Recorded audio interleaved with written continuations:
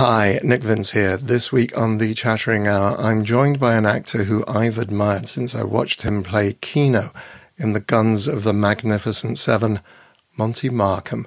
We talk about filming that, his work on Project X for William Castle, working with Debbie Reynolds in the musical Irene, The Golden Girls, and his recent horror independent film We Are Still Here, and others. Up next in this special extended edition of The Chattering Hour, Monte Markham.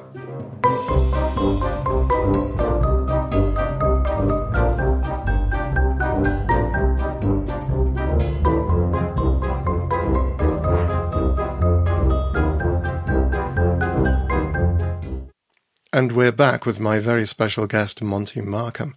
He started his TV career in 1966 with episodes of Mission Impossible, and had leads in series as Mr. Deeds Goes to Town, The New Perry Mason, and Baywatch. In the 1990s, he stepped back from acting to produce, direct, and narrate documentaries for the History and A&E channels. He recently returned to acting and is known for his top 10 independent horror film, We Are Still Here, and others such as REBORN. Such a lot to cover, so let's get to it. Monte, thank you so very much for joining me today. My pleasure, Nick. My pleasure. Cool. What I'd like to do is to take you right back, if I may, to the very beginning. So you were brought up in Manatee County, Florida. Is that right? It's a small town on the West Coast. It doesn't exist anymore. It was taken over by Bradenton. Right.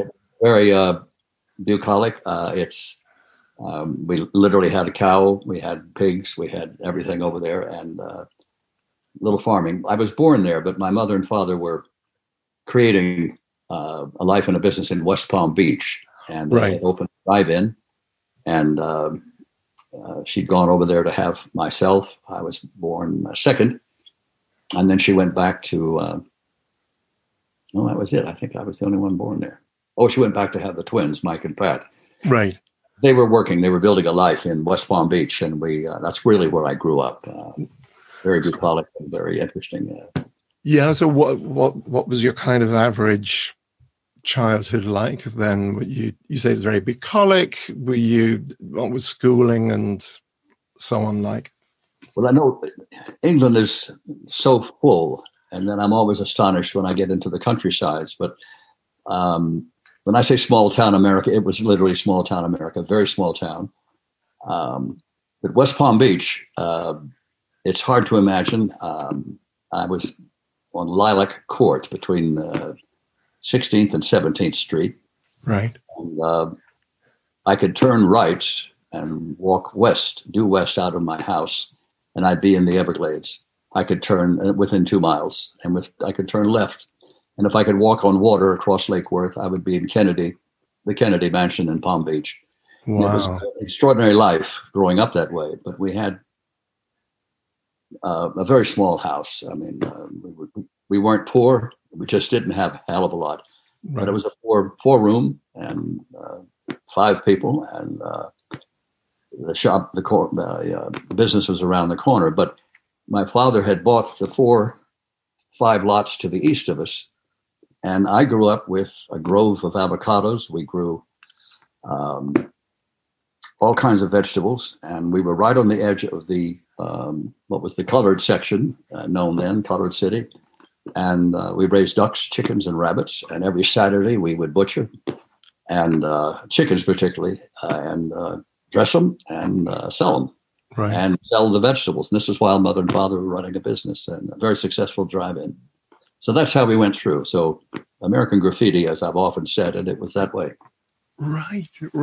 So not so good to be black at that time, but that's what it was for us. Yeah. Right. So when did the acting bug first bite? When did you first develop an interest in acting? In my junior year, summer between my junior and senior year, I just we'd had a great time and a great life and a bunch of gang running around and swimming and the beach. And it was a very good life and good education. But that summer, for no good reason, the gang decided that let's put Monty up for president of the senior class. And I was elected.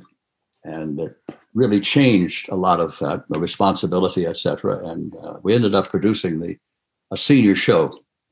And I played a mystery man wandering around and had a great time. And it was a silly thing, as things are, more like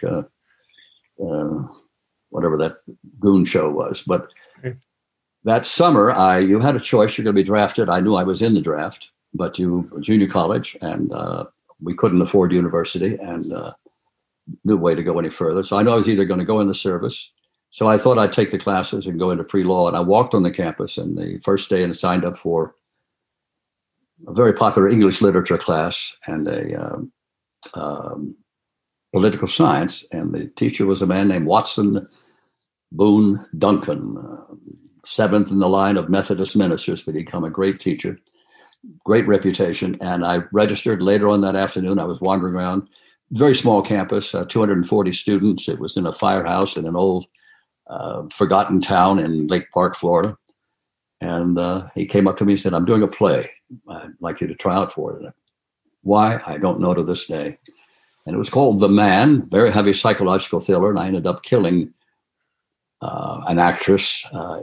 She was a year ahead of me at the school.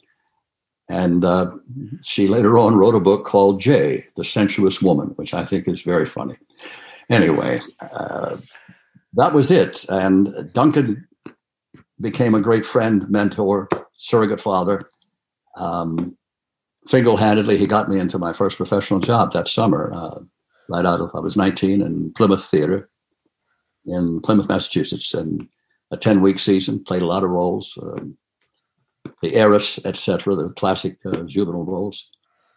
Went back another year. We did 3 shows at it was all, it sounds very good, but I don't know what you would call it in England, but it was all done with tight pants and mirrors and a lot of cardboard, a lot of painting, and don't exit Upstage Center. You descend right into the parking lot, that kind of thing.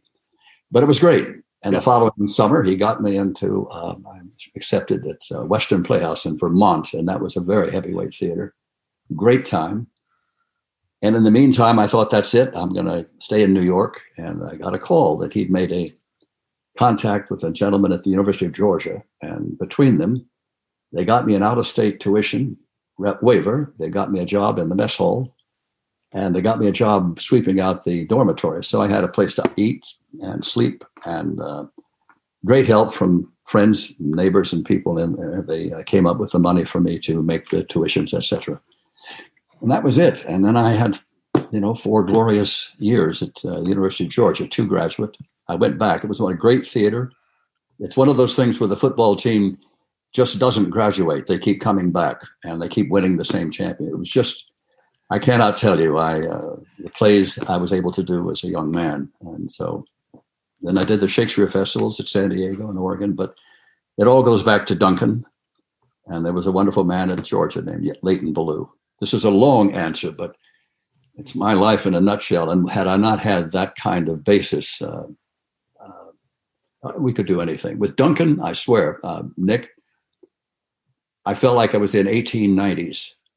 I would go to people's houses and I would recite poetry. I would go to the ladies' auxiliary meeting and do this and that.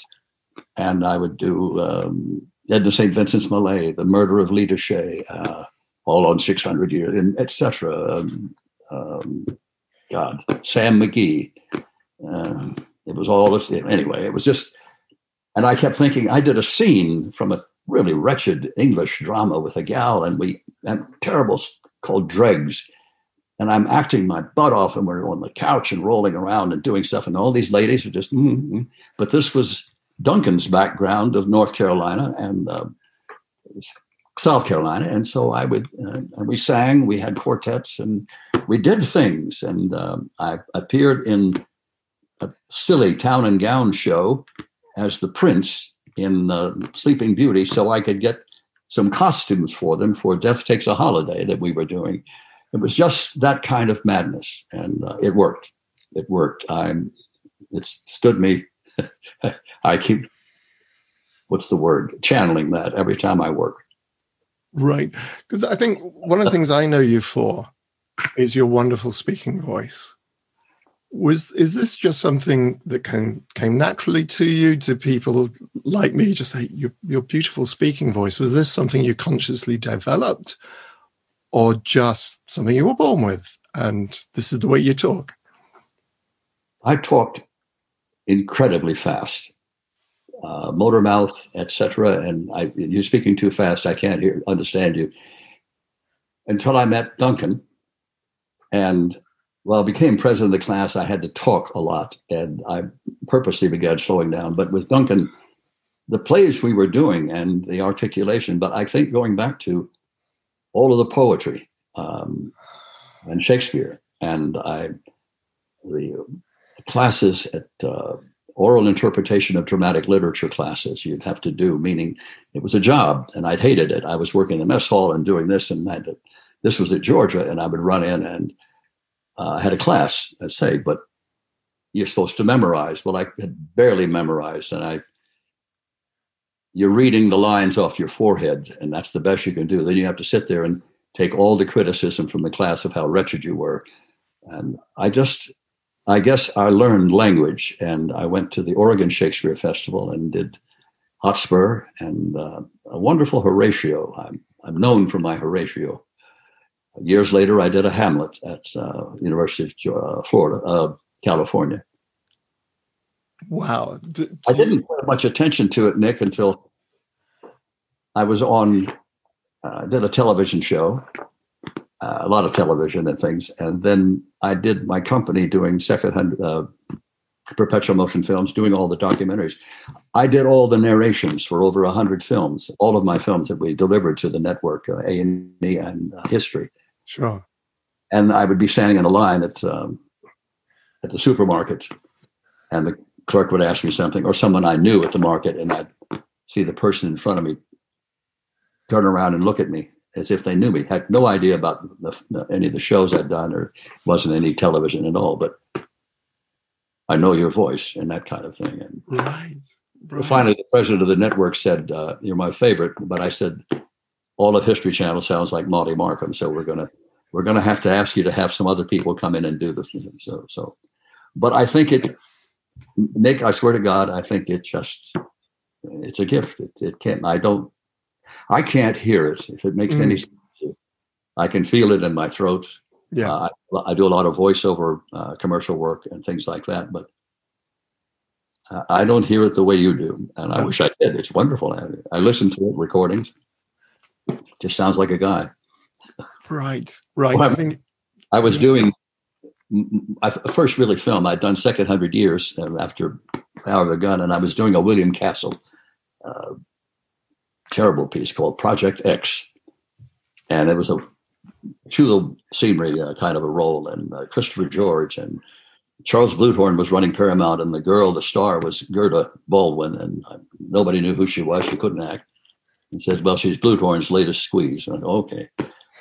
But I went outside and asked somebody. He said, yeah, somebody asked me what's going on and where are you? And he said, there's a guy in there tearing the scenery up with words. I had great speeches, and it was a wonderful time.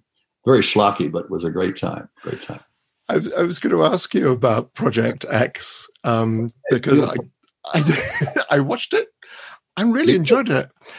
And I thought, I mean, okay, listen, it's of its time.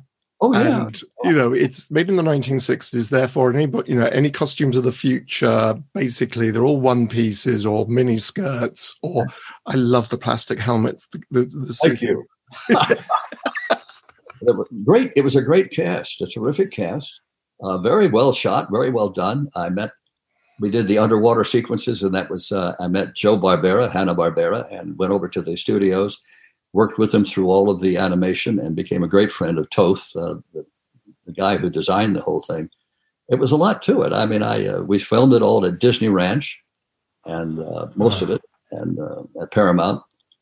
Wally Westmore did my makeup, and I can't think of the other name. It was always watching a Paramount film, and you'd say makeup by Wally, right. And the woman's name, and they were in there, and the distinction of being made up by all of the Westmore brothers at one time or another. Because I mean, the theme of Project X is, it's like overpopulation, genetic engineering, biological warfare, East versus West. Was it controversial at the time, or is it just, it's a William Castle, it's a B movie, I'm getting paid? No, I liked the script. I mean, I was loved it, and it was very, very well taken care of on the set and big production. And I didn't feel silly. I mean, you do it. I mean, you always do something full bore. I wouldn't have done it if I didn't feel like I could.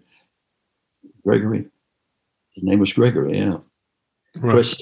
Christopher George, and it's hard to say. The only time it was kind of silly was with Gerda. I mean, she, it's like the whole thing of, I can act a little, this kind of thing. It's a limousine would pick her, bring her to the set every day, and I kept thinking, who is this? The interesting side note, Nick, is that while we were doing it, there was suddenly a lot of attention on the set, suits coming in, and Rosemary's Baby had been published. And the entire Hollywood community was bidding on the book. It hadn't been published. It was in the galleys. Right. And they're all talking to agents and things. And it finally comes back to IRENE.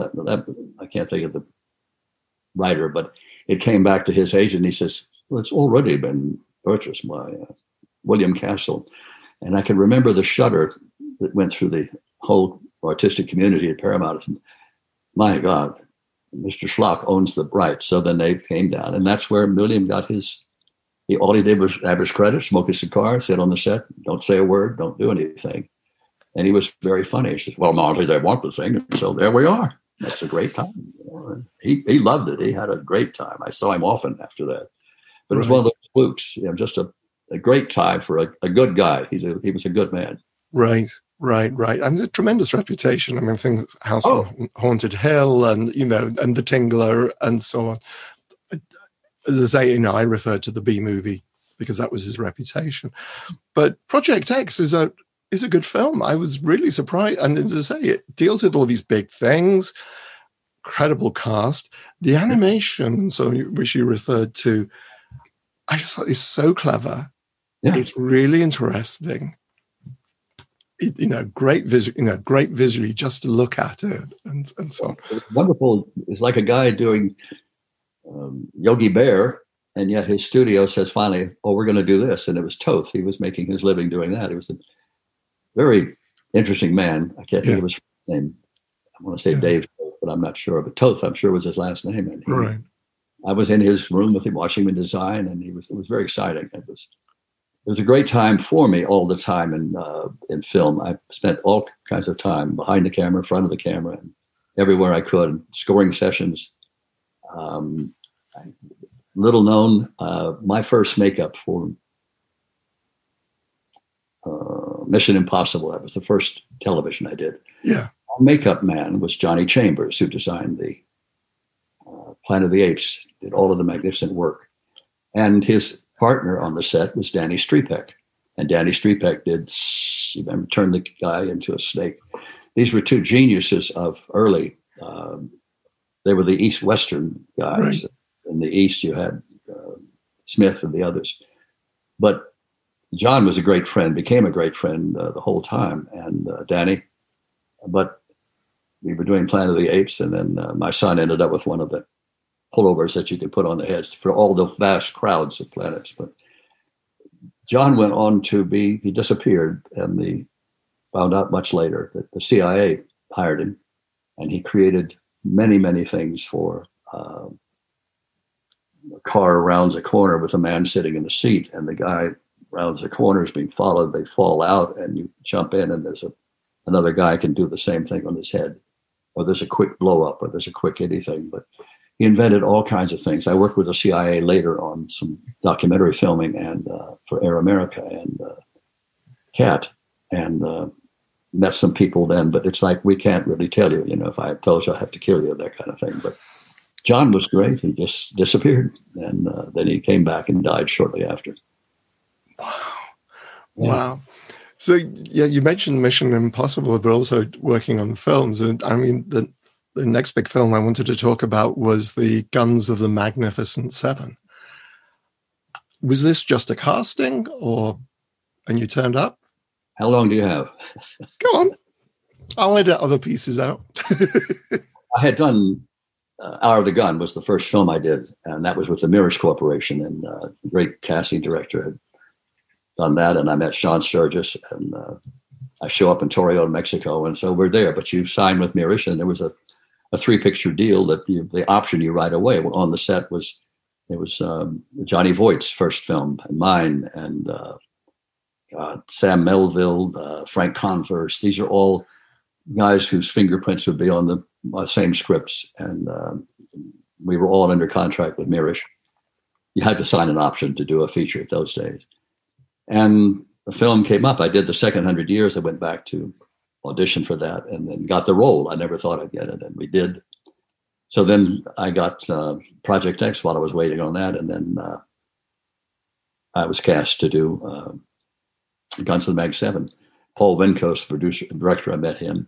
But Walter Mirish and the Mirish guy, they were all terrific people. And I think it was one of the most, it's just all things considered, probably the greatest 3 months of my life. I just, the only thing wrong with it, my family couldn't be there. My daughter was nearly 6, and my son had just been born in 1968. February, I was doing a Ray Bradbury play, and then this comes up. He was only about 4 months old, 5 months, and my wife couldn't travel with him. So she came over for a 10, 12-day period, which was marvelous. You had time on, time off, but the cast and it just, everything worked well, and it was a damn good script. George Kennedy was the sweetest man. He had got an Oscar for Cool Hand Luke, and what's his name? Yul Brynner did not want to do another one after the disaster of the first remake. Yeah, sequel, yeah. He said, no, I don't do this no more. It's garbage. And so somebody looks around and said, let's put George Kennedy. And George was delighted. He says, I never get to play a leading man. Here I am. And it was great. What can I say? It was 3 months. We stayed in Madrid. The shoot was a wagon wheel. In other words, Madrid was the hub. So we always came home to Madrid every night. But you'd go out 50 kilometers here for the fortress. They built this in the fortress. So we'd go over here for something else, or over here for another scene. And but it was all on the Extremadura there, right around Madrid. It's a very rough area, but Madrid is one of the great, great cities. It was, I can't think of their patron saint right now, but it was the big festival, and Cordobés had completely revitalized the dying sport of bullfighting. So the great, great bullfights were going on with Cordobés, Ordóñez, Paco Camino. These were the ascension of, this is the new guy. And the two guys would be standing on the sidelines at the Barrera watching it, and Cordobés are doing all this stuff, and they kind of look at each other and said, the kid's great for the sport. And that was that kind of thing. And Joe Don Baker bought a cape, a matador's cape, and he wore it. And he was dating a girl that was one of the was a stunt girl, but wasn't working the film. But she wore a miniskirt, and Joe would walk down the middle of Madrid. And this is 1968. And the Spanish would look at him, and he'd have his cape on. And what the hell are you looking at? And then he'd look at her with her miniskirt, and what the hell? She got her right. And Joe was just funny as hell. Very, very combative. Bernie Casey, his first film, and sweetheart of a man. Rennie Santoni, comedian, playing. Would be eating lunch on the set and doing something. And Bernie would say to, how do you say, I'd like another one, pork chop in Spanish? Rennie looked over at him and said, El puerco de chop. Bernie damn near hit him. Not very funny, mate. And we did it. But it was just great. We had time off. The big thing was we showed up and we had a week there, and Vince Finley was the producer. And he allowed us a week to acclimate to the time change. And then we went out to watch the Spanish stuntmen work out and show us what they could do. It was like one guy would lasso 4 horses, stop them. And another guy would run up pole and cut the wires and then run down the pole. I mean, run down the pole. It was just amazing. The only story I could say that's extremely funny or good, we thought was funny. Frank Silvera, it was one of his last films. Frank was a great man. We had a big long shot as an opening scene where we're on the hill. It's one of these, we did some bum, bum, ba bum, bum, ba bum. We're coming over. We're going to do the 7. We got the 7. Here's the 7 doing this. There's the 7 coming. These are connecting tissue. And it was a morning shot about 6 a.m. and they wanted a dawn against the sky and they would introduce Bernstein's music. And so we had, Bernie had a big gray horse. He was a big man and a big horse. So we're on the hillside there and we take off and George goes over and I go over the hill and wet grass and all of that. And we feel ourselves, we can hear the music. And then you hear this, damn, what do you stop? Hold it, hit you, hold it, yeah. And we kind of all stopped and looked around. Bernie's horse had just sat down on its butt and was sliding down the hill. So we all gather around and said, what's going on? So, well, I don't know what's wrong with this horse. Let's do it again. We did another shot. Bum, bum, bum. Going to think of the horse, boom, sits on its butt and just slides again. And finally we come up in a very sheepish wrangler, the Spanish wrangler says, oh, senor, the horse has been. Well, the horse had an open wound on a saddle sore. Well, he didn't have a donut. It'd be like a bagel. And you put the bagel over the donut, then you put the saddle blanket on it. But they had used it for somebody else, so we had to change saddles and pull it back. And then it worked, but it was just funny as hell. And they've got some stills of him, Bernie's feet out like that, and he's looking inside. And you couldn't believe it. It was a great shoot. I can't thank you for bringing it up. I thought we were going to talk just horror. No. No. Oh, no. You wait. We're going to get to Irene at some point. Oh. You're looking at one of the most fortunate actors in the world. Nick, there's nothing I haven't done. If anything, Duncan gave me that. You do everything, and everything that's offered in a sense, if you can find a reason to do it, if it's good enough for this reason or not to do it. But I've done everything from, like, say, Mag 7 to Captain Kangaroo singing Put on a Happy Face. It was like, what else could I do? I've toured. So, great people. Right. And working with, Ray Bradbury and Norman Corwin. I mean, when I was at Screen Gems doing Second 100 Years, I'm on the Columbia lot. And this is before Columbia merged and moved. And the television shows were on, Larry Hagman and Bewitched and all of these. And but also you'd walk out and coming down the street would be these incredible showgirls they're shooting Barbra Streisand, Hello, Dolly. Oh, right. Next door to me is a soundstage, and they're shooting Guess Who's Coming to Dinner, Spencer Tracy. The makeup man got me to the electrician, and I got in when I wasn't filming. I went up into the grid, the balcony for the electricians, and I could watch. And I watched filming Katharine Hepburn and Spencer Tracy. And the Columbia was like that. There were all kinds of things from movies going on. And I'm doing television, and the Monkees were there, and the Monkees were breaking down and raising hell on the thing, and it was that kind of craziness. But welcome to the '60s. Because you mentioned television. One of the things you also did was the $6 Million Man, yes. Playing the $7 Million Man. The stories are true, all true. That's the good thing about them. It was. I'll think of his name in a minute. He wrote Cyborg, the 6 million. He wrote it. He became a great friend, a pilot. He's a madman in Florida. My brother, Jess, who had been in Air America and a pilot, had known him. And we went down to Gainesville and met him and flew in his plane, a Ford Trimotor, and with the swastikas on the side. But he was a demon writer, wrote voluminous kind of mad adventure books. But he wrote $6 Million Man. And he went to the studio and said, Monte Markham has to play this role. He is the $6 Million Man. And what's his name? Had who is the six? I can't think of his name right now, but they wanted him, meaning the studio did. He had a strong television name. And Lee Majors? Yeah, Lee Majors. Yeah. I'd known Lee. I met him many times, but he was doing it. So it was on and on. Well, Harv Bennett was producing. And next thing I knew, I got a script to do the 7 Million Man. Harv was cursed at Universal because they did a movie of it, a television movie, $6 Million Man. And Universal said, and NBC, I guess NBC said, can you make this a series? We need it right away. And Harv is a genius and a writer and ready to do it. And he put it on like, I want to say something insane, like he started a television series in 8 weeks. Wow. Well, Universal was filled with many, many producers. Roy Huggins. It was a machine turning out 14 hours of series a week. Harv did it in 8 weeks, and I'll keep delivering the scripts and the shows, and it'll work. And they did. And all of them cursed him and said, well, now you've shown them that we can do it if you have to do it. But he sent me the script. I thought it was great.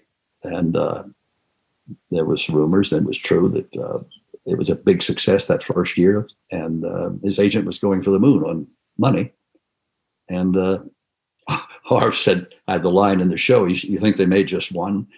I was there, I was cast and I was doing it. And they made the contract finally, and Lee stayed on. And but I had a great time. The toughest part of it was, as you know, it's all slow motion. Well, Nick, they can see all of your mistakes, all of your, I don't know. So you have to concentrate on that. You don't want your tongue sticking out.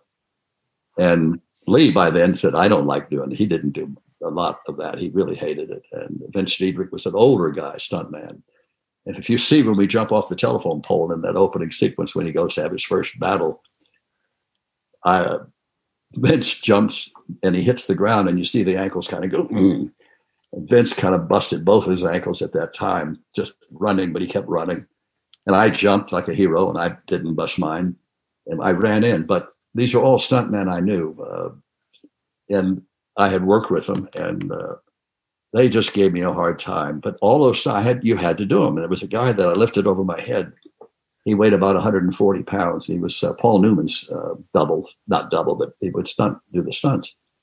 And Everett Creech was in the truck, and then somebody else had it.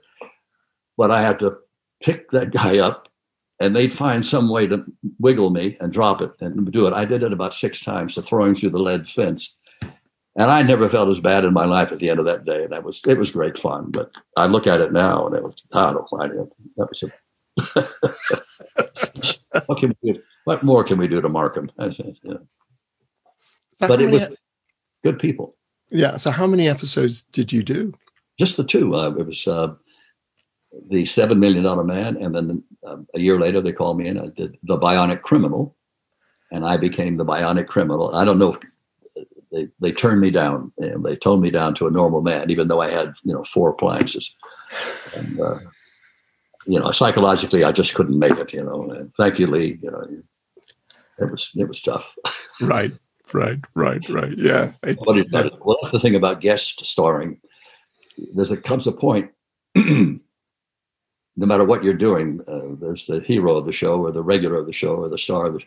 There comes a point where you have to remove your cojones and give them to them, and they'll put them all together for you and give them back to you, and your life will go on, and you've been saved, and it's worth it. The medical shows were the worst about that. That's just a sidebar for guest starring in television. Right, yes. Always something to bear in mind. Oh, yes. But I mentioned earlier on Irene, your Broadway debut, opposite Debbie Reynolds. Yes. So John Gielgud directing. That was we started with, what's not to like? I said I'd really like to do a musical, and I'd like to go on. I'd like to do a Broadway show. And word was out at William Morris, and with my manager and them. And then I was working, and then I got 2 scripts. One was A Little Night Music, and the other was Irene. And I read them both in a night, looked at them.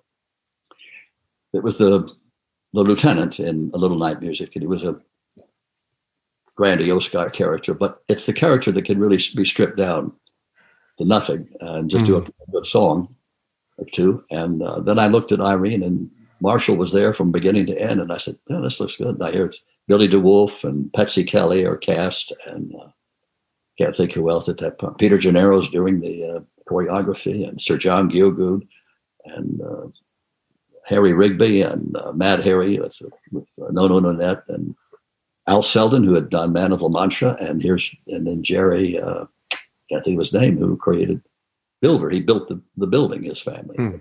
Minskoff, very nice. So Follies opened and came out to LA, and I met with the musical director, who was an old friend from the San Francisco Actors Workshop, Paul Giuliani. His name is, you'll see it all the way through now. That's another side story. But I talked to Paul about doing it, and he said, well, it's there, we'll do it. And we talked, and he said, it's good. And I met with the writer, and wonderful man. And then I flew to Vegas at 3 a.m. I met Debbie after a show at 3 a.m. And it was a piano player, and kind of the lounge, and darkened, and she came in, okay. And I went up and I sang Try to Remember from whatever that show is, The Fantastics. Mm-hmm. Just, okay, he's a singer, okay. And that was it. And then I did a tap dance on a board. Not a tap dance. I worked on a board with Al Lantieri, who had worked with Peter Gennaro and did Some Like It Hot. And they were chorus boys together. And Al got on the phone, and Peter talked to him. Peter had a kind lisp like this, and he was talking to him, and I could hear it on the phone. And he said, all right, have him do this and this. And so Al says, try this step and try that and make a lot of noise. I said, okay. And Peter says, well, what do you think? And Al says, yeah, I think so. And Peter said, okay, he can learn. Okay. And that was it. So that was it. That was me and Irene. And it was that way when we showed up.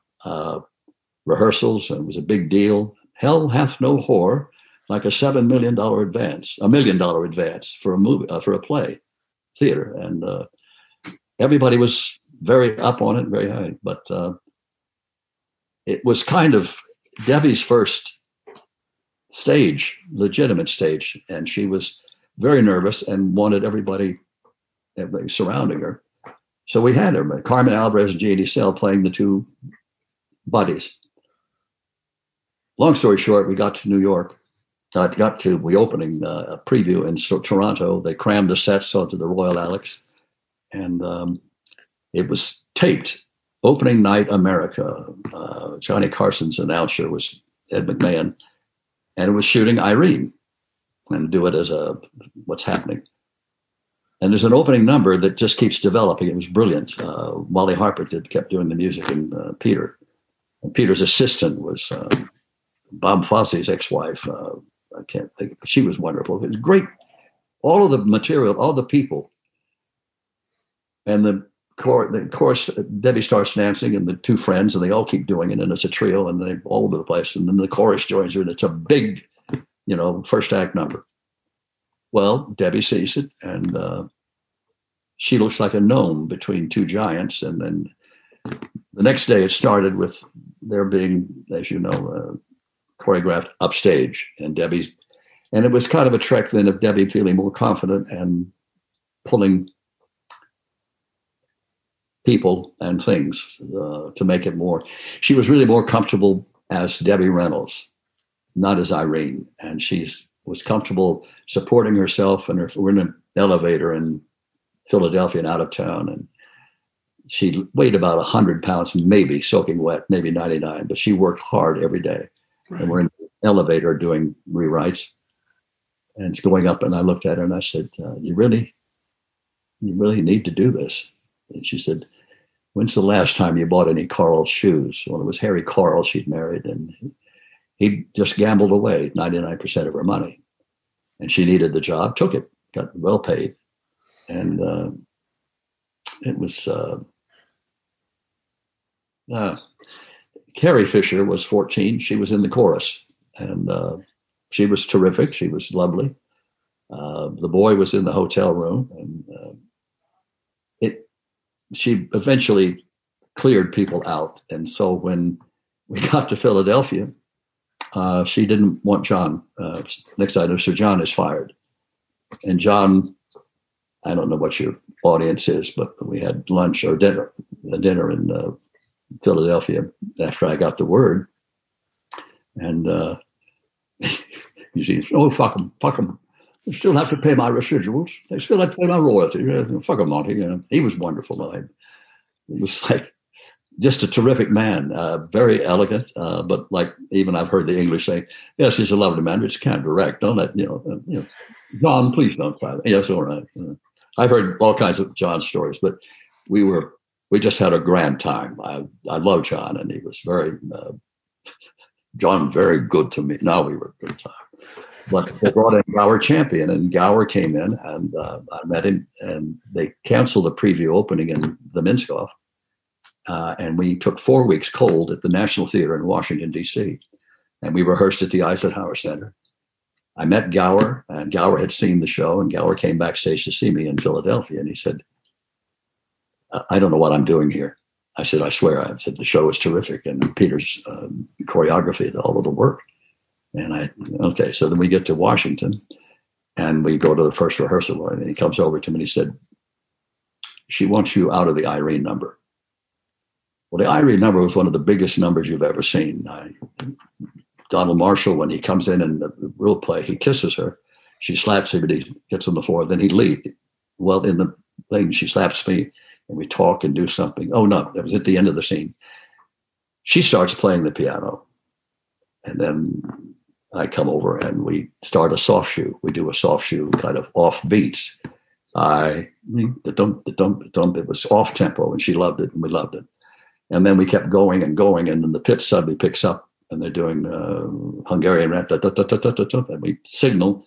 They had hot plates on the stage, and we moved 4-player pianos into position. And then I lifted her up onto the piano, and she threw her a broom, and she twirled a broom and walked back and forth along them and dancing, and we're singing, and I'm playing with all 4 pianos, running back and forth. And at the end, she does a big twirl and leaps off the piano, and I catch her and spin around. Great number. The audience loved it, had a great time. I looked at Gower, and I said, damn. I said, well, look, if she wants me out of it, I said, get me out of there pretty quick. Then I don't want to hang around the stage. And that same night, I gave my notice to the producers, and I said, I really don't want to stay then.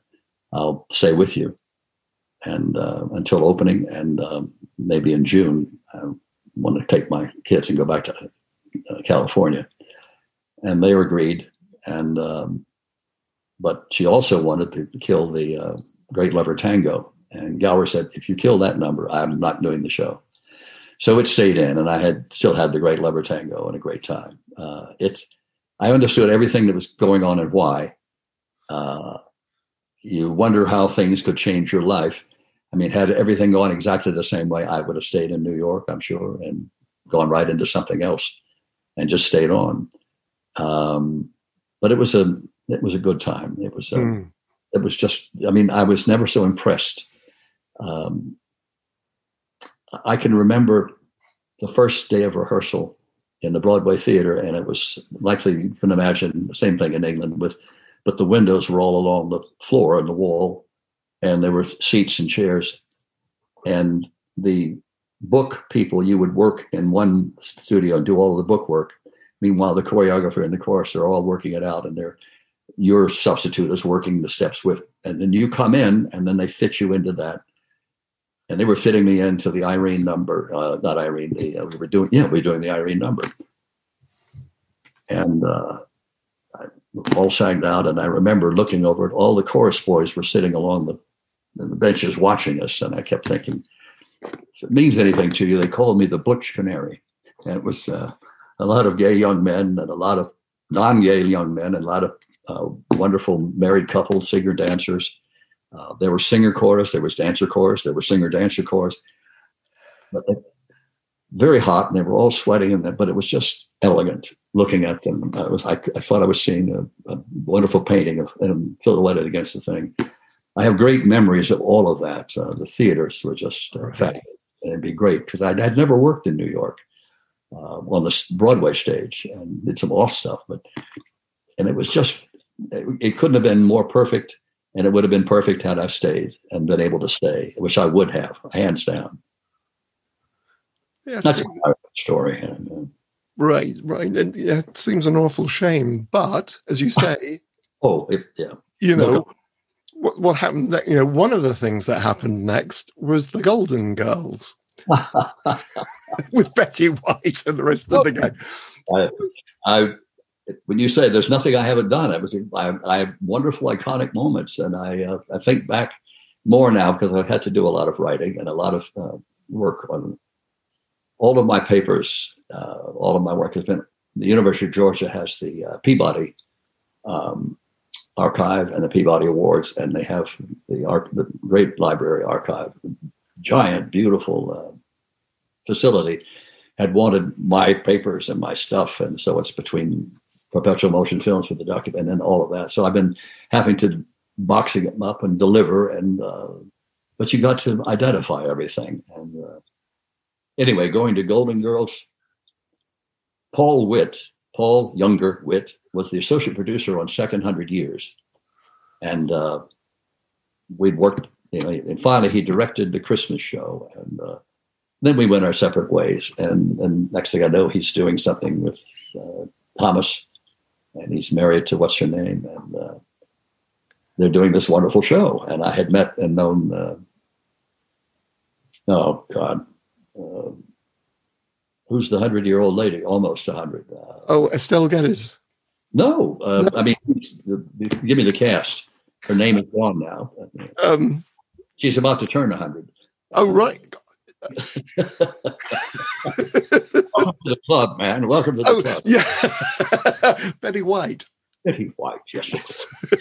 I knew from the Screen Gems lot, and I knew her many, many times, actors and others for Animals, and we've been together, and we never worked together. So I get a script from Paul and said, we'd like you to do this. And it was, Clayton, and script was just wonderful and funny. And I hit the set, and the set is everything you could imagine.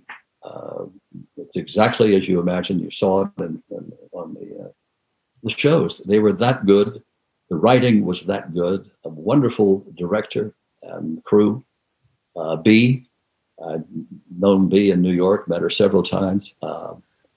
What's his name? Her husband had directed same time next year when I took that over. That's another $6 Million Man story. Bernie Slade was my writer who wrote the pilot for Mr. Deeds Goes to Town. And then he wrote in a week, and as he said, over a long week, same time next year, and then wanted me to do the role. And the Broadway producer said, we need a Broadway name. And that's how I did not do same time. And in the next, every time somebody would leave, Charlie Grodin did it. And every time somebody would leave, Bernie called. He said, can you come in? I said, no, I was doing something else and doing something else and doing something else. And miraculously, in 1977, I got a call in December, Don Murray's leaving. Will you want to do it? I said, you bet. Flew in, met Betsy, met everybody, Betsy Palmer, and opened New Year's night at a snowstorm in 1978. Right. But the director, whose name I can't think of right now, he was married to B. Arthur, and he had come in to see it. Right. He said, yeah, we should have done it from the beginning. It was a great time. And it was closing in 6 months, and my contract was 6 months. And Jack Lemmon was coming in with Bernie's new play, and they had the theater booked jackets. And when I came in, I got re-reviewed with Betsy, and the box office picked up 85%. And the producer looked at me and said, damn, we'll have to. So I stayed in, and they moved the show to the Ambassador, and we did it there. And then I left after my 6-month contract. But another $6 Million Man show. But the show itself, I mean, it's a very, very popular show. And I saw it all, maybe 6-7 years ago, maybe 6, yeah. And I said, I get more comments on that show. It's like it's playing all the time. I said, on the airplane, I get all of the gay stewards loved you in Golden Girls. I mean, thank you very much. And it's a good time. I mean, but Paul laughed, and he said that was one of our most popular shows. So when we strip it into syndication, we don't just do the 22 shows that were that year. We may drop it in many years and just drop it into another 22 cycles. So over the 10-year period, I keep being dropped into within a single year a couple times. And I'm getting very nice residuals on it. And I thank you, Paul. Thank you. But it explains a lot. I was chatting with Barbara Crampton the other day, and we'll come to you working with Barbara in just a few moments. But before we do that, then I'd just like to. So in the early 2000s, you actually left acting or you put it on a back burner rather, to concentrate on doing the documentary series you referred to earlier on. So, which is quite a switch, I guess. How did that come about? It was actually, I was doing Baywatch and very well. And I had done the first season of Baywatch. And then I had directed a feature defense play for a producer before. It was very successful as a foreign pre-sale. And then he gave me another script, Neon City. And I spent time rewriting all of that and produced and directed it. We shot it all at Salt Lake and Michael Ironside, Vanity, good cast. And it was a Western, but it was a Western the year 2050. It was like the gal that originally wrote it, she wrote it watching Stagecoach. So she said, suppose they have to get from Jericho to Neon City and cross the Badlands. And it's all after the nuclear and the Holocaust, everything, whatever goes on. And I had done that, and it went very well and did well. And but Baywatch was down for a year because they wouldn't buy it for another. They could buy it for another season, but the people who were financing it, Grant Tinker, who had Mary Tyler Moore's house, he had it as a show, but they deficit financed a number of things, Gannett newspapers, and they finally, no, we're not going to deficit this show. So we were down, and the producers of Baywatch, they got permission from Grant. They said, can we sell it for syndication and do it ourselves? And they did. We were the first new show in syndication, original. And during that down year, well, then we come back, and I did the first year of syndication directing. I directed a few of them and was having a good time, but I had done on-camera air combat. U.S. News Magazine was going to say, why can't we do what Time does with all of these videos? And so they created a video arm and air combat. And they went to Ferdy Grofé Jr. He had a bunch of videos of World War II and combat, etc. And they asked me to do on-camera host, which I did. And it went well. They wanted another one, Combat at Sea, and I did narration, no on-camera host. Then they wanted another air combat. And Ferdy had just not done good budgeting and bankrupted himself. So I talked to the young director who had been directing me in the first one. I said, we could do this. So he agreed. So we agreed to partner, and I put a mortgage on the house, and I guaranteed to U.S. News that we could deliver the 13 hours of air combat too. No on camera, but we did a lot of recreations. And so we did, and they bought it. And I knew I was going into it, and I told the Baywatch I couldn't. I had to walk away from that because I said I couldn't run the company and do.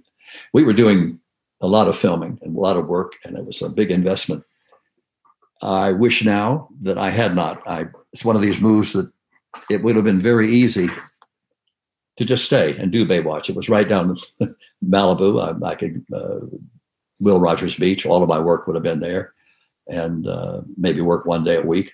And I could have certainly fit that in. But at the time, I was overwhelmed by the responsibility of what we were dealing with. And my wife as partner and my son, we all signed the bills on it. My partner, son Jason, did all of the post. In other words, he ran post-production.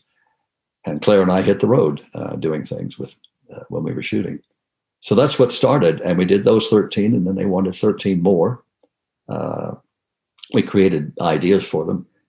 This one was Masters of War. It was one-on-one. Kennedy and Khrushchev at the Bay of Pigs, that kind of thing. Mm. And that went well, and we did more recreation. And then they were deciding to do biographies. Meaning a new biography rather than the reruns of CBS. And we pitched and got 10, optioned for 5 and 5.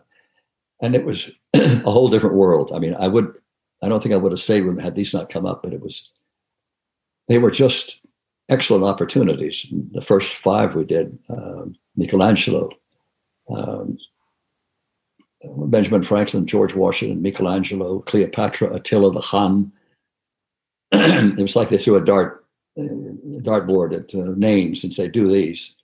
So we knew we were doing 3 in Europe. Budgets were rat guano, and we made it work. So it took a photographer. We went to Rome. Cleopatra was in Rome, and Attila the Hun went to Rome, and Michelangelo.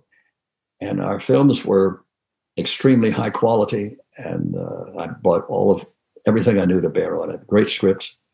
And they stand today, the films we did, particularly those biographies. Michelangelo, Washington, Franklin.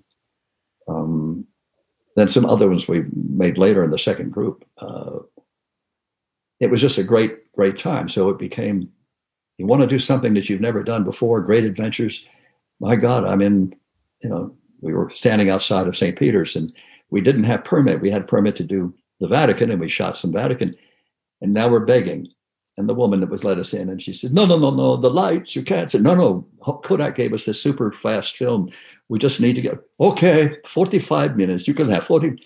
Gave the camera, and my son was pulling focus. So they all ran through St. Peter's and shot, Pietà and everything, and covered the whole thing. And they got out the door, and they had about 10 minutes to spare. And I looked at them both, and I said, give me the cameras. I said, go. And they both went in then, and just tourists enjoying. And meanwhile, I was still haranguing the woman. It was that kind of filming. We did every History Channel then gave us A Perfect Storm. Said, can you do something with this? And we did it with the original people, the pilots that flew, the guys that ditched. They were doing the film at the same time, and the director asked to see mine, and he looked at us to get the narrative. And when it was all said and done, he said, we should have done your script. We should have done your show. And it was a great time. Again, we did every military vessel in the world, in the American, right. Everything. And then every sailing ship. And in Sail 2000, we brought the great ships into New York Harbor. We were on a tug leading them in and then shooting, and I had cameras on everybody. It was very seductive. And by 2000, in 2008, we were doing Boneyard. And when we got to 2008 with the collapse, a big client that was financing collapsed and left us with a multi big bag. And so we spent the next maybe 2 years paying off bills and paying off people and taking care of it. And Claire and I were not on the road. That was the other thing. Claire and I hit the road. She produced, I directed, we produced and directed. She did the makeup. God, it was just great. And we'd take a cinematographer. Getting back to England, we had met Patrick Turley. And then when I came back to do the 4 hours of the Royal Navy, it became a great shoot with Turley and all of the English cast and crew. And it was just amazing. So to answer your question of why or what, the change, it kind of became itself. I was very unsatisfied in 92. Baywatch was fine, but it was very, very simple. And I was looking for new challenges. And this idea of doing it was just great. And getting back to Duncan, and Ballou was a guy at Georgia. And you just do everything and you just take it on. Right. Yeah.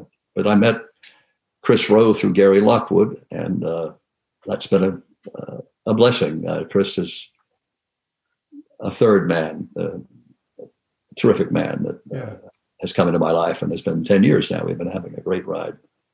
As I'm sure Chris might have said to you, when I came back, nobody knew my name. No, I would go in for an audition. They send me in, and then I'd realize I'd been out 20 years on the road. And so this guy's 30. I said, he's 10 years old. He hadn't seen anything I've done or something like that. And so I told Chris, I said, Chris, let's do anything and everything. If it's an audition for, Mickey Mouse, I will. and I'm the new guy in town, and it's a great feeling. I'm now back to winning with an audition, not being called and given a script. They want you to do it because of what you've done. I have to go in and earn it and win it. And this is what happened on one of the films you might ask me about is Edge of Isolation. But that's it. Yes. Yeah. Well, actually, before, because that's actually one of the more recent, because we were talking about horror films. I did want to touch upon We Are Still Here. With Barbara Crampton, as we... Well, you asked me about Guns of the Mag 7. You got to ask me about We Are Still Here. It was an equal, wonderful, magical time that it happened. That Barbara, the cast made that work, and the cast was put together by Travis and Ted Gagan, and I was in there, and Chris had a shot at it with what's her name, who was a cast. They said, I don't know if Chris had mentioned it to you, but they asked him, do you have, and Chris says, can I help you with anything else? And he said, we're having trouble casting the old man that was the guy that ran the town. He said, I got a guy. And so they cast me, and I went in and worked on everything. The script was excellent, really excellent for the character and everybody else. And my first day on set was chewing ass on the Spectre, the guy who had been burned. What are you doing here? I was just going right after him, chewing him from one end to the other. That was my scene. And I came in and they, all right, let's go, roll it and rehearse. And I started rehearsing and finished the scene. And Ted looked at Travis and he says, we got to do some rewriting. They responded to what I wanted to do and did with the character. And God bless, they fed everything. Barbara, Sensiting, Ted Sensiting, Essendon. They were all very strong individual performers, actors. And it would not have worked. I don't think so for one instant if Barbara had not so fulfilled that kind of power. And it was, we see it all the time. It's a cliche of man and woman have lost a child. And it's such a cliche today, and doesn't mean it's any less. I mean, some of the major films today are those films, loss of a child. And it's just rich, and it resounds in the midst of all this, not giggly horror, but horror. You know, the finale, you know, with the gal who played the bartender. Damn good actress. I mean, here I am coming. Everybody. She's doing outrageous things with how many scissors get stuck in her, or knives get stuck in her neck. And me, I'm sitting there with my head gets in. What happens to you? Well, son, I got to tell you, I squeeze my head and it blows. Okay, fine. Excellent effects people. They were just carefully insane in the room and working the hands. I took 100 stills of that room with different devices. Again, it goes back to, I don't know what the budget was. I will say this, in all of the films and everything I've ever done, Travis is a complete class act in the sense that everything was there. And he sat on the camera with Ted. Ted was Ted's first film. And Ted had seen enough and written enough and done enough PR on everybody. He knew what he wanted and how it was to go. And all of this came together in 10 degrees below zero. Every day you're freezing everything. It was Palmyra in New York, and we were isolated in this house, and it just played and it worked. Rich. It's the same feeling of being Madrid with this family. So it comes together in that kind of a way, and you're a part of it from beginning to end. That was the biggie. You're there from first shot to last. Yeah. Ask me anything you want. I'll be glad to tell you. Well, one of the things I just must say, I'm fascinated to know that end scene was the one that you would begin with, because what I love about it is the transition from the character in the film when you first see him all the way through, which just sets up that end moment so perfectly. Because it's what's going on is just like, this is not the normal reaction you expect from somebody when they're dealing with burning ghosts. But within the concept of the film and your performance and the way they wrote it for you, it just works beautifully. I had to make sense of, look, I still don't know what's under the house.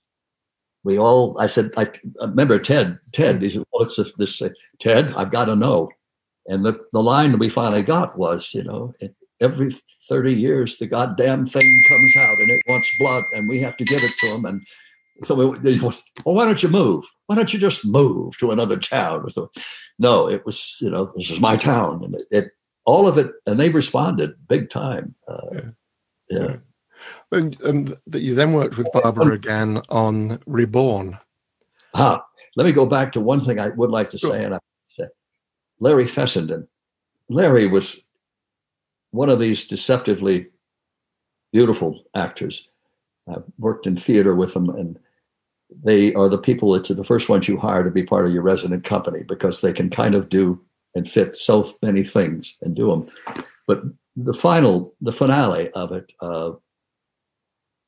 how do you buy? How does the audience, how do you tell this story such that you believe the mother has been so devastated and so devastated and so devastated that she would rather have her son this way than no way at all. And that's why she goes down. And then the camera's on Larry. And he trying to believe and wants to believe and has been the good man. And when he gets to the head of the stairs and turns and looks down, and that quality in his voice, and what he did when he said, I forget what the child's name was, Johnny or something. And what he said, it'd be like saying, child's name is Bobby. It might have been Bobby. I've got Billy. I've got Billy, maybe Billy. Yeah. Billy or William. He turned the sound in his voice and went, Billy? It was wonderful. And I kept thinking, it's like the line is read absolute perfect, and then you can bring the curtain down. Yeah. The reading of the work. You can tell that I was going to say about Travis. I got a participation check. I have never received a participation check from anything I've ever done. It's always, they're Mickey Mouse contracts. It's called, there's golden points and there's silver points and there's paper points and there's points that exist somewhere in Cleveland. And points, they got a whole drawer for them there. But as the actor contracts in particular format now, he said, and I'm sending this off before I've done bookkeeping and accounting. It's one of the things you can get to distribute to the actors after bookkeeping and accounting. And as a producer, he said, no, I'll give it to you before I've settled all my bills. And it was just wonderful. It was a significant amount, and it was not like, a $2 residual. Just wanted to say that about him. There are producers, and he represents the best kind of. Yes, because I know Travis then went on to work with Barbara on Barbara's latest film, Jacob's Wife. Yeah. Directing. Barbara was a joy in that sense. I mean, it's like she's a heavyweight, and in the sense that life has put her in a genre. Life has put her. It'd be like somebody said, "I'm a heavyweight soap opera actor."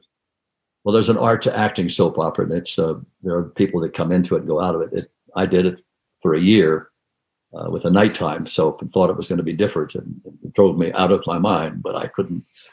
But it's a world of its own. But what she does and has done with her work, she's first class. Yeah, first class. Yeah. No, and as I say, you went on to work with her on Reborn. Yes, that was I don't know what she told you about that. Well, basically that she had a weekend to prepare for it. But she was came in. She was replacing someone. I went into the scene, but it was even knowing when I did the scene with the actress who was there. It's like I've had a couple of those occasions in which the person it was actually mostly during the 70s when a lot of cocaine and drugs and it was heavy weight on the set. there were actors that I'd worked with in theater that, they'd have just too damn much to drink between matinee and evening, or they'd have too much to drink before rehearsal. And they're either gone or you put them out or do something. But drugs was that would, you come in after lunch and the director would be flying. When you come back after lunch, all right, we're going to fly here. Now we've had a few things. And everything okay? Everybody okay? Good. Yeah. Oh, God, it's going to be one of those afternoons. It was crazy. Yeah. I don't know what it was like in England, but it was crazy. No, when I was making Hellraiser, I was working in an art center as well. My pay the rent job was doing marketing and so on in an art center in a small town. And we used to have a lot of touring companies come through. People who'd been on television, who'd done really well in soap operas and so on, and were now doing theater on the name, on the back of this stuff. Too many of them, you just look at them and you can see it in the skin. And the fact that they are up in the bar almost after curtain down. Within 5-10 minutes of curtain down, they are going to be up in the bar, in the theater bar. And you just think, it's such a waste. You lose so much. Yeah. If you are suffering from that particular illness. They're not judging people on that. But we've talked for an awfully long time. There is one thing you mentioned earlier on, edge of isolation. Yes. How did that come about? Did you see it? I have seen Edge of Isolation. Chris had set up an audition, and the audition's material was the climactic scene. He's in the cave and chopping, and when he raves at them, and ends up tying up the young man and the girl, and Jeff Holcall is sitting there with the gal has a camera, and he was looking away, and I did the scene, and it was a moment of silence, and I hear him say, "Awesome, damn." So then I left, and then Chris said, "They want you to do it." I said, "Fine." And then something else happened, and then anyway, Jeff wrote it, produced it, raised the money for it. It was a damn good script in the sense of the ideas. The budget really showed heavily with the outcast, but the idea was excellent, and I really responded to it. And the point of view, it's particularly going back where I am in Palmyra, New York, and the Mormons, and their story of having to go, and you get out because people just don't go along with it. Oh, by the way, we happen to, we eat, we ingest, you come back, and it's the cycle of life. Well, and I can believe that. That makes sense to me. Okay. And the only thing that I felt, it's too bad he didn't have enough money for it to really hire a cinematographer.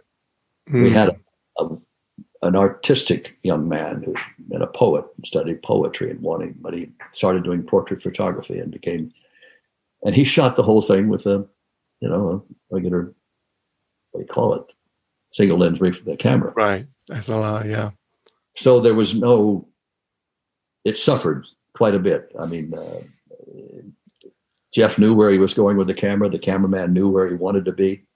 And then you're kind of but they were looking for, horror requires a bit more. I mean, the depth and the look and the feeling of everything must need to be richer. Yes. Yeah. Competitive today. I'm amazed. I've been a member of the Motion Picture Academy 40 years with our documentary committee, but I'm getting all of the technology, the new material, but I'm just stunned and amazed at the student films. Well, the student can be 20 to 75, and you're looking at them, all of them, you say, damn, it looks like a David Lean opening in a feature, and you're watching and watch, and then somebody opens their mouth and they can't act, and the script is terrible and that kind of thing. It's all of the technology, and these people are getting films to direct, and they still having the same problem. So I went up for a couple with Chris that we'd gone in, and I said, no, I mean, there's no way I'm going to do this. These people have no idea what they're doing, and you're going to fall apart on the stage. But it's, I have to congratulate Jeff. I mean, it was a good cast, good people. And it was just so limiting in the quality of looking at. And you miss it because the competition today is, I mean, my goodness, it's so strong. Yeah, it's a real shame. As I say, it was, funnily enough, I was put off by the trailer because they really should have colorized the trailer better. When you actually get to see the film, the colorization in the film is actually better than in the trailer. But you're absolutely right. I'm sorry. I know what cinematographer is, but it just didn't work. In a weird way, I could mention it. I think it's available somewhere on YouTube or something. I did a comedy, Same Shame on the Bixby Boys, and it was written by Bill Bowers. Bill Bowers wrote Support Your Local Sheriff, and a brilliant, wonderful man. But he Oscar nomination for The Gunfighter with Gregory Peck. But he wrote this, and so his son was going to direct, and Terry Frazee was putting up the money for it. We shot it. Good cast, but we really didn't have any money or time to shoot. We shot at the old Paramount Ranch before it burned down.